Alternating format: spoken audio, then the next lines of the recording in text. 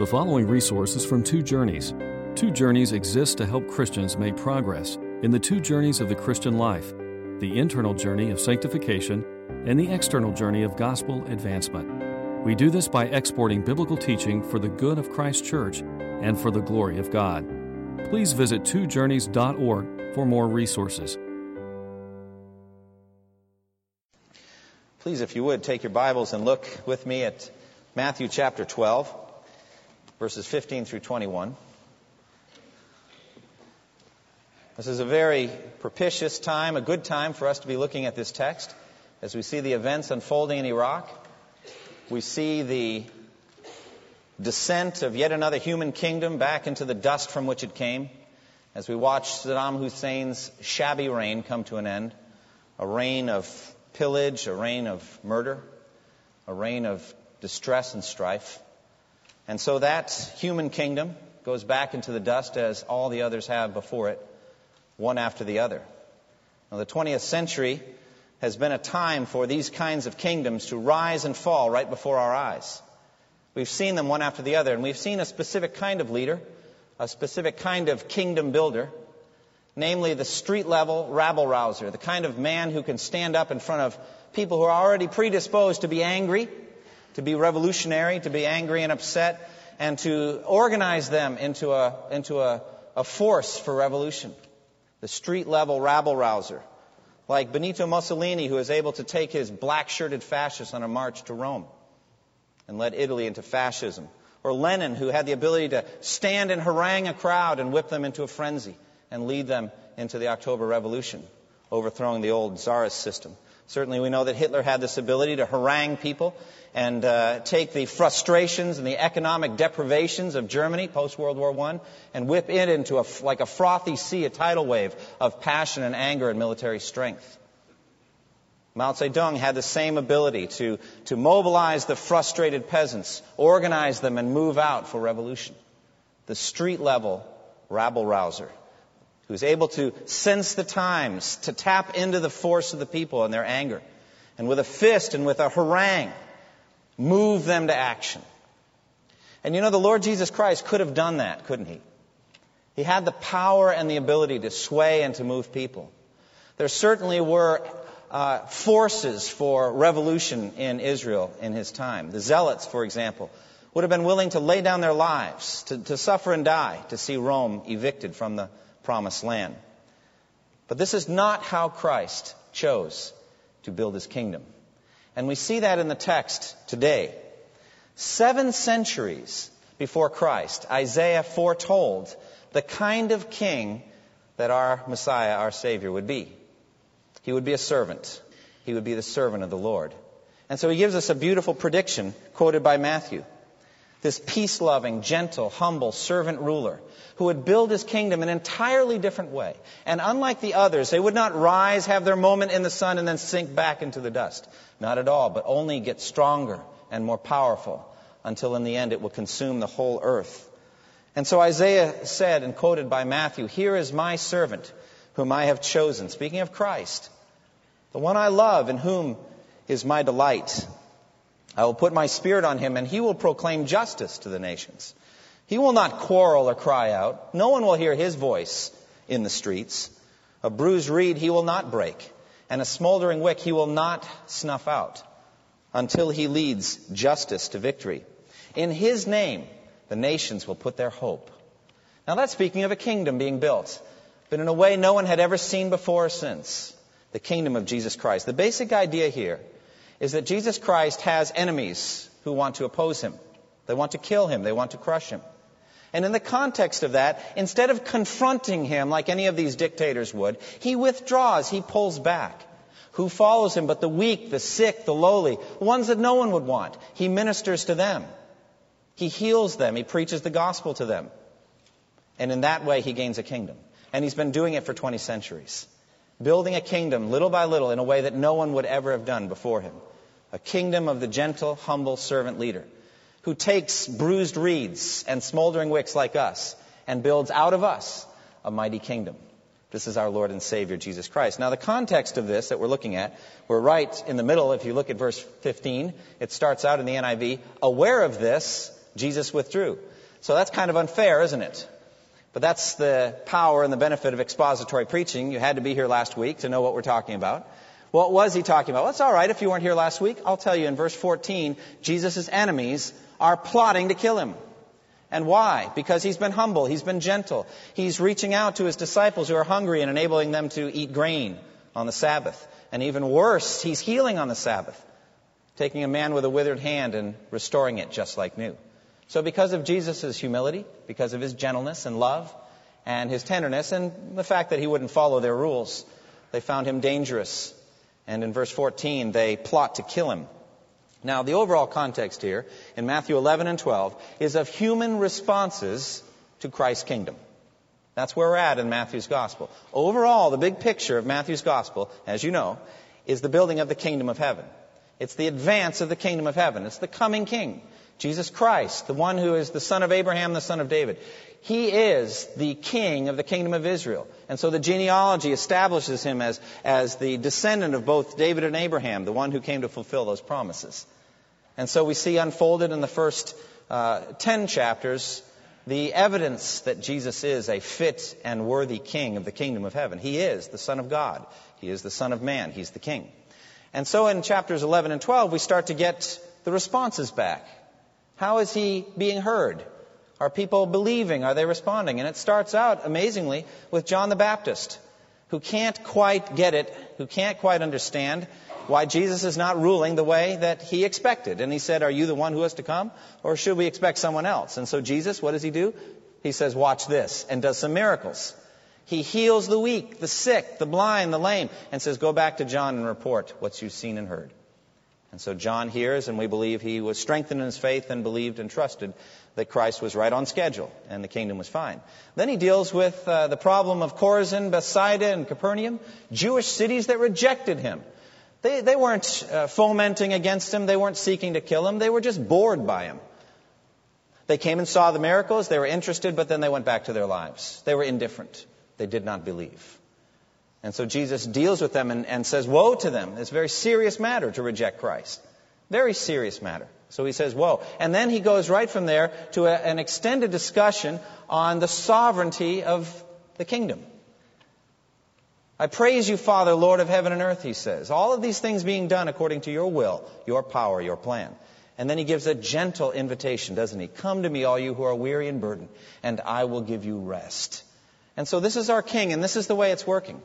Human beings rejecting the king. But he continues on in his gentle manner, building the kingdom through preaching and through healing and through the work that he was doing. Pharisees couldn't handle it. There was trouble over the Sabbath, and so the religionists organize. They attack. In verse 14, the Pharisees went out and plotted how they might kill Jesus. And in the end, their plot will be successful, in one sense. They will kill him, he will die, but his kingdom will go on forever. His kingdom built specifically on the bloody shed at the end of their plot. This is the building of the king of the kingdom of heaven and his kingdom. And so we have in verse 15 Jesus' response to his enemies, aware of this, aware that they were rejecting, aware that they were plotting to take his life. You might say, I wonder what his source of information is. Every mighty king's got a fifth column, maybe some spies that were letting him know. Oh, I think he knows all things. Jesus knew their thoughts. He knew their hearts. He knew what they were doing. At one point, he confronts them in John's gospel and said, you're trying to kill me. He goes right to it and says, you're trying to... And they denied it at that point, but it was true. They were. And so what does Jesus do? Aware of this plot, he withdraws. He pulls back from that place. Now, this is typical of the humble servanthood of Jesus Christ. He's living only to do the will of his Father. This is his purpose. His purpose is to do his Father's will. He is not seeking glory for himself. He says it directly in John 8, verse 50. I am not seeking glory for myself. He's not seeking adulation, human praise. He's not seeking this kind of a human kingdom. Now, most empire builders, most kingdom builders, when they're confronted with some opposition, perhaps even from within their own numbers, they go on the attack, the preemptive strike, the purge, for example. If they find out that there's some factions within the group, they're going to go and they're going to eliminate them. They're going to cut off heads. They're going to purge before they can get killed in return. And so they're going to go aggressive. Jesus doesn't do this. Instead, he withdraws, he pulls back. He's so different. Every time he's faced with this kind of strong opposition, he withdraws. In Matthew 4:12, when Jesus heard that John had been taken into custody, he withdrew into Galilee. Matthew 14:13, when Jesus heard what had happened, he withdrew by boat privately to a solitary place. John 8:59, at this they picked up stones to stone him, but Jesus hid himself, slipping away from the temple grounds. John 12:36, when Jesus had finished speaking, he left and hid himself from them. This is a repeated pattern, pulling back, sliding away, even hiding himself. Christ also withdrew not just in the face of opposition, but in the face of surging human adulation. After feeding the 5,000, a group of people wanted to take him by force and make him king. He does the same thing. John 6:15, Jesus, knowing that they intended to come and make him king by force, withdrew again to a mountain by himself. Again, the same word, withdrew. This is the way he works. Now, evidence of this withdrawing is right in our text. We see consistently when Jesus does these miracles, he warns people, what? Don't tell anyone. Be quiet about it. Look at verse 15 and 16. Many people followed him, and he healed all their sick, warning them not to tell who he was. It's very interesting, isn't it? But it's all part of that same approach, pulling back. Christ did not desire to build some kind of a populist Jewish movement, an anti-Roman zealot thing, in which there are all these people clamoring for him to become king, to be crowned. This isn't what he's doing. They didn't understand him. They didn't understand his kingdom. And so he's pulling back away from them. Now let's clear away some misunderstandings about this withdrawal. Christ did not withdraw out of fear. He wasn't afraid of anybody. On the contrary, when the time came for his arrest in John 18, he goes out the garden, through the gate, and confronts 600 men with weapons who are there to arrest him. He stands right there in front of them and says, I am. Who are you seeking? Jesus of Nazareth. I am. He's not afraid of anything. He is not afraid of them. Secondly, Christ did not withdraw out of weakness or lack of military strength. You know what happened when he said, I am, that night? They all fell down in front of him. Woo! Just the word of God. All he has to do is say, I am, and down they go.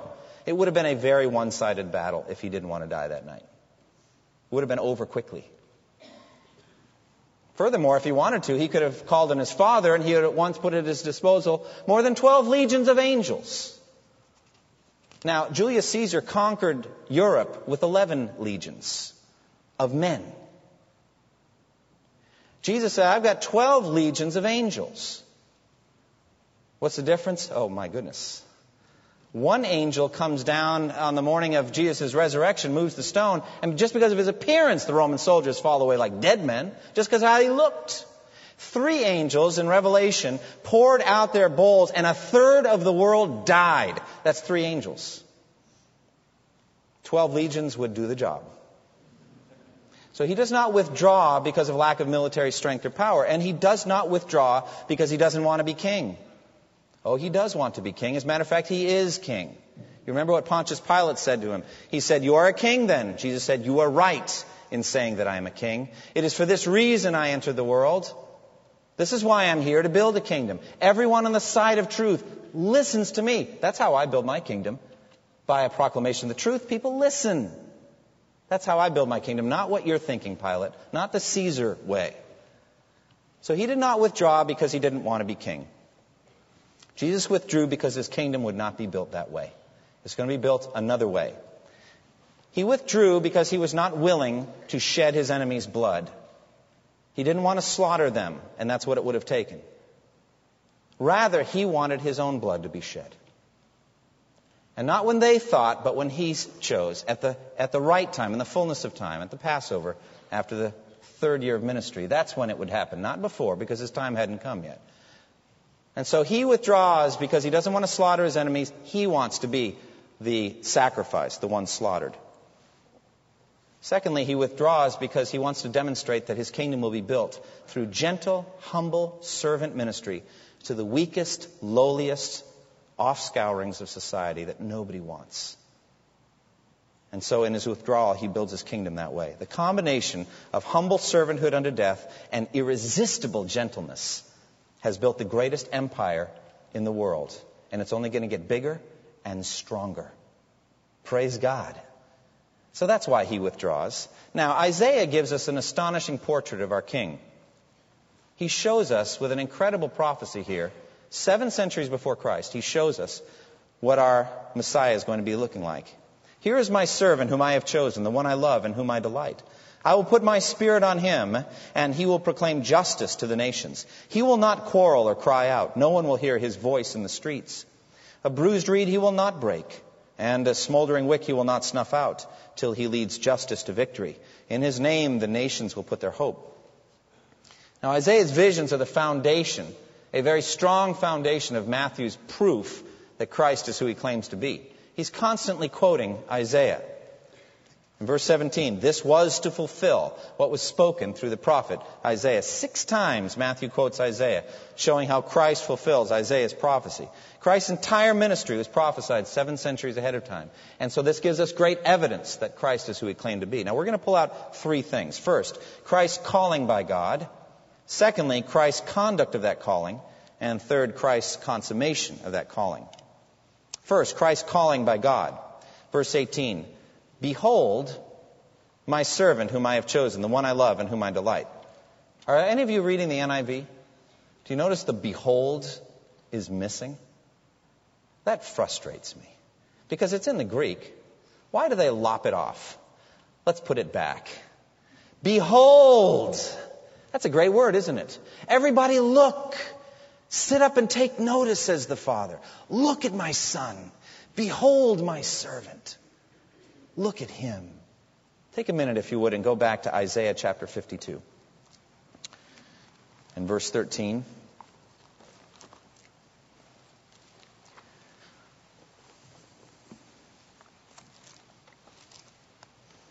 Okay, Isaiah 52, verse 13.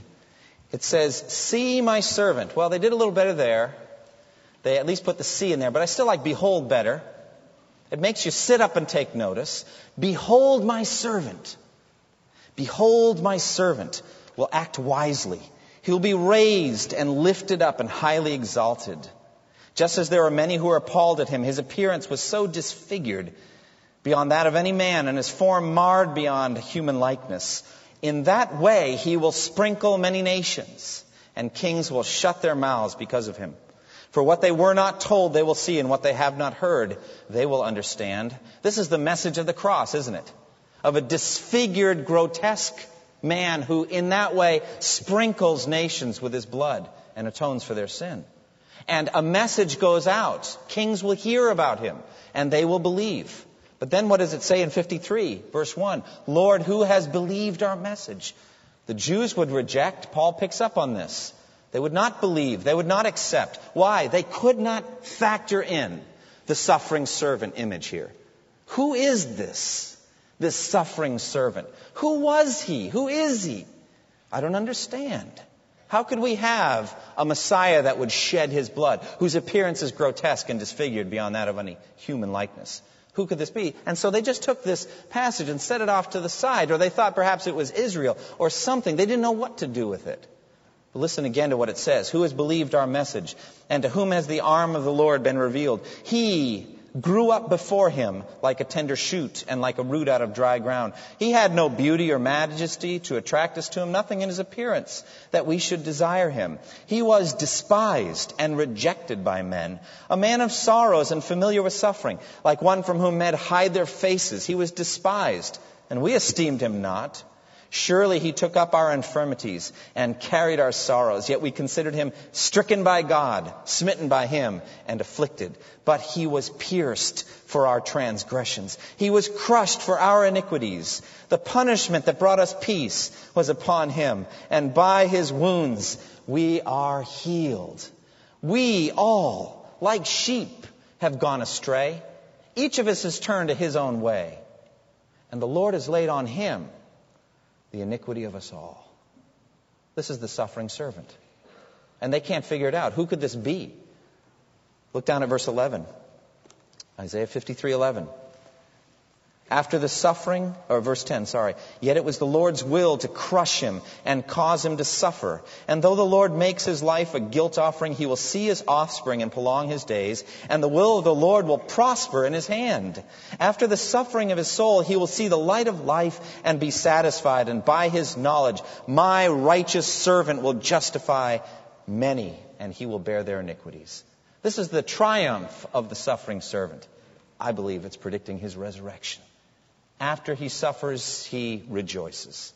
He sees the bounty. Go back now to Matthew. Do you see now the potency of this prediction in verse 18? Behold my servant. This is the servant of the Lord. Jews, you can't figure him out. But here he is. He's humble. He's a servant. He's broken. He's going to die on the cross. Verse 14, they're going to plot to kill him. Verse 15, verse 16, verse 17, and on into verse 18, he's going to yield to it. He's the servant. He's going to die because he's the suffering servant of the Lord. So Christ's calling by God is that he is the suffering servant. He came, it says in Matthew 20, verse 28, not to be served, but to serve and to give his life as a ransom for many. John 6, I have come down from heaven not to do my own will, but to do the will of him who sent me. And this is the will of him who sent me, that I shall lose none of all that he has given me, but raise them up at the last day. This is the servant of the Lord. He does the Father's will. Philippians 2, 5 through 8. Your attitude should be the same as that of Christ Jesus, who being in very nature, God did not consider equality with God something to be grasped, but made himself nothing, taking the very nature of a servant, being made in human likeness. And being found in appearance as a man, he humbled himself even to death, death on a cross. Therefore, God exalted him to the highest place. That's the servant of the Lord, the suffering servant, and that's his calling. He's called to be a servant. It also says that he's chosen. Here is my servant whom I have chosen. Christ was specifically chosen by God for this role. He is the elect. He is the chosen one of God. Now, the Greek word here for chosen is a little unusual. It means the irrevocable choosing of one out, usually connected with adoption. I'm not saying that Christ was adopted by the Father. I'm not saying that, but there is a strong choosing here done by the Father for this role. And so God chose Christ before the foundation of the world that he should suffer and die. It says in 1 Peter 1, 18 through 20, for you know that it was not with perishable things, such as silver or gold, that you were redeemed from the empty way of life handed down to you by your forefathers, but with the precious blood of Christ, a lamb without blemish or defect. He was chosen before the creation of the world, but has now been revealed for your sake. And so before God even said, let there be light, Christ was chosen for this role. Before the foundation of the world, he was the chosen of God. Chosen to be the living stone, a foundation for the spiritual house that he's going to build. 1 Peter 2, he says, as you come to him, the living stone, rejected by men, but chosen by God and precious to him. You also are being built up on him. So he's the chosen one. He's chosen for this role. Thirdly, he's beloved and delightful to God. Here is my servant whom I have chosen, the one I love and whom I delight. He delights in his Son. KJV puts it this way, behold my servant whom I have chosen, my beloved in whom my soul is well pleased. The Father speaking of the Son. Oh, what a beautiful meditation it is to think of the strength of the love the Father has for his own Son. It burns brighter than 1 trillion suns. He loves his Son. And so he's willing at his baptism to say, behold my Son, whom I love. In him I am well pleased. He's going to say it again at the Mount of Transfiguration when Peter is running off at the mouth. Peter, be quiet. Bright cloud envelops them. And a voice comes from the cloud and says, this is my Son, whom I love. With him I am well pleased. Listen to him, as opposed to talking like you're doing right now. Listen to him. This is my Son.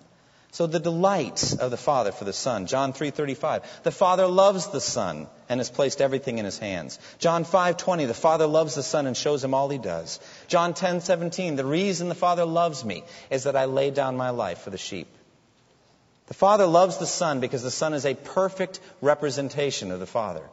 The Father loves the Son because the Son was his co-laborer in creating the universe. They work together at it.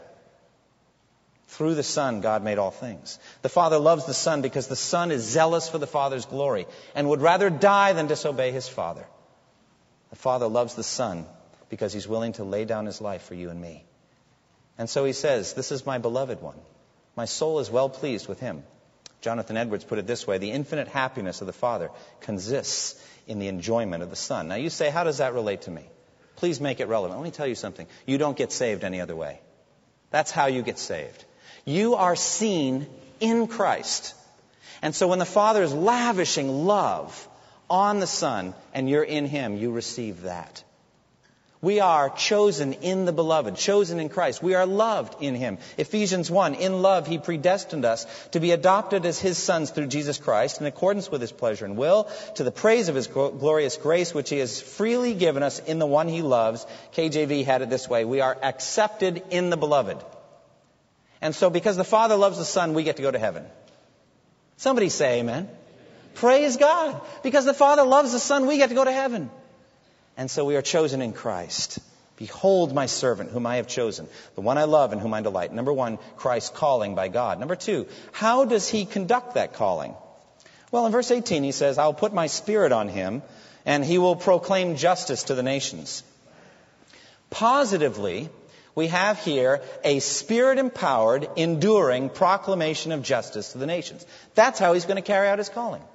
The Spirit is going to be on Him, and He will proclaim. He will proclaim. Christ was, first of all, saturated with the Holy Spirit. Saturated. He was conceived by the Spirit in His mother's womb. The Spirit came upon Him at His baptism, lighted upon Him, as we already mentioned. He was led by the Spirit into the desert to be tempted by the devil. Led out of the desert by the Spirit to preach and proclaim. As He stands up to preach for the first time in Nazareth, what does He do but find a place in Isaiah in which He says, the Spirit of the Lord is upon me. What is He saying? I'm the Messiah. That's what He's saying. The Spirit of the Lord has anointed me. He was empowered by the Spirit to do miraculous signs and wonders. Filled by the Spirit to proclaim the kingdom to Israel. Led by the Spirit to the cross to suffer and die. Raised by the Spirit from the dead on the third day. And so, I will put my Spirit on Him. And He's going to proclaim justice. Look what He says, a proclamation. I'll put my Spirit on Him and He'll proclaim justice to the nations. Now this, if you'd been a first century Jew, would have been stunningly disappointing. I don't want the Gentiles to have justice proclaimed to them. I want them to have justice at the end of a two-edged sword. That's the kind of justice I want.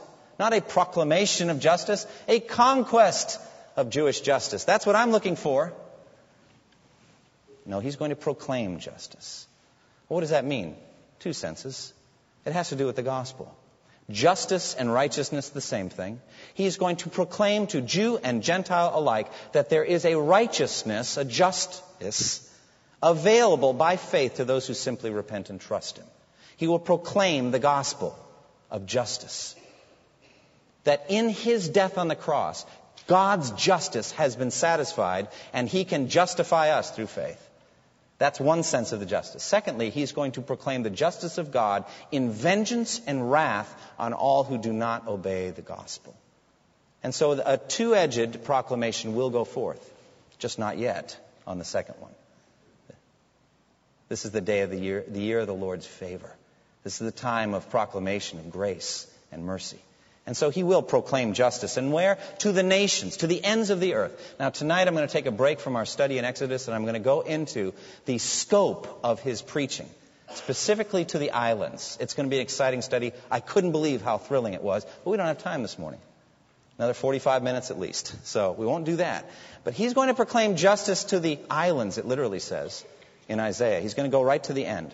And how is He going to do that? I thought He's up in heaven. Yes, He's up in heaven, but what did He do? He sent His Spirit.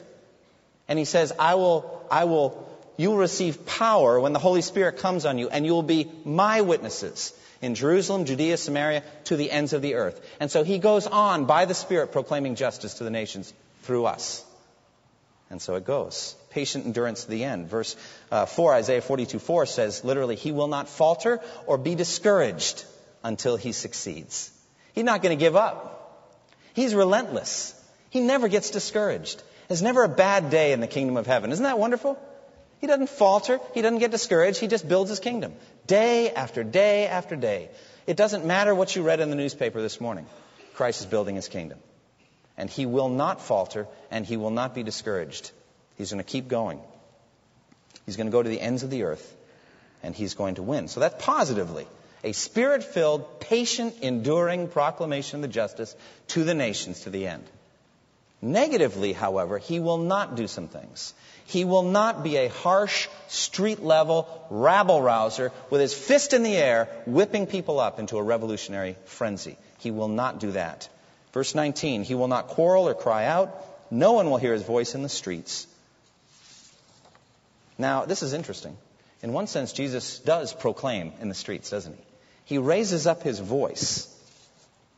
John 7:37. On the last and greatest day of the feast, Jesus stood and said in a loud voice, "If anyone is thirsty, let him come to me and drink." Oh, that's what he'll proclaim with a loud voice. Are you thirsty? Come to me and drink. That's what he'll proclaim. Or he'll stand in front of Lazarus' tomb after the stone's been removed, and he'll call out in a loud voice, "Lazarus, come forth." And Lazarus will come. Oh, he'll proclaim that in a loud voice. Or he'll get up on the cross, and in a loud voice he will cry out, "Eloi, Eloi, lama sabachthani," which means, my God, why have you forsaken me?" He'll cry that out in a loud voice. Through his suffering on the cross under the wrath of God, he can invite anyone who's thirsty to come and drink. And he can stand in front of a tomb and call you and me out to everlasting life. He'll call that out. But he's not going to build some shabby, earthly, dusty kingdom that's going to sink back down into the dust. He won't do that. He's not going to stand and call in the streets that way. And he's also not going to use and abuse people the way those revolutionary dictators do. Using people up and throwing them away when they're useless. Revolutionary dictators don't even use those kinds of people. A bruised reed he will not break, and a smoldering wick he will not snuff out. Those are worthless to a revolutionary dictator. They can't do anything with them. You can't build a strong structure with a bruised reed. No, what we need are angry, powerful, strong young people who are willing to risk anything to overthrow the existing regime. That's what we want, not bruised reeds and smoldering wicks. Christ is different, isn't he? He's going to take weak people, sick people, lame people. He's going to take lepers who no one wants to touch or be near. He's going to take blind people. He's going to take demon-possessed people who are an embarrassment to the entire culture, and he's going to work with them. He's going to take prostitutes, tax collectors, sinners of all kinds, and he's going to build a kingdom out of them. So he's not going to do those things, raising his voice in the streets and crushing and dispensing people when he's through with them. Not at all. And what is, thirdly, Christ's consummation of that calling? Let me put it to you very simply. He's going to win. He's going to be victorious. He wins in the end. Look what it says. A bruised reed he will not break, a smoldering wick he will not snuff out until he leads justice to victory. He's a leader, and he's going to win.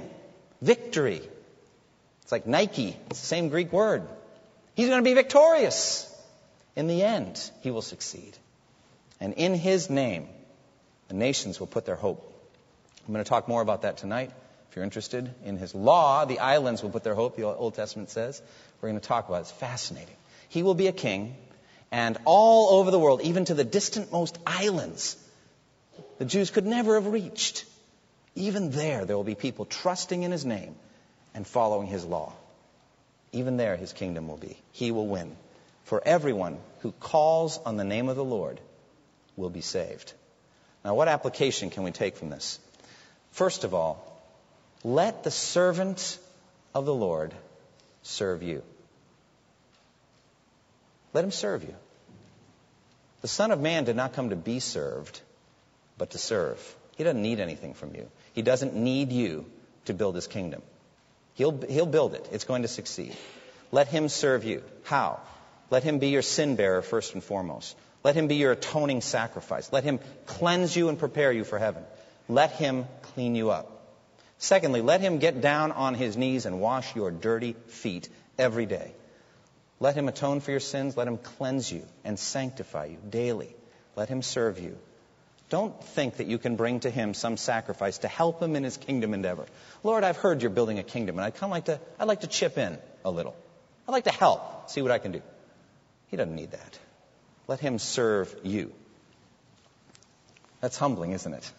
To let Christ serve you. I want to think I had some hand in it. No. Let him serve you. Let him cleanse you. Let him die for you as your Savior. And then let him cleanse you day after day.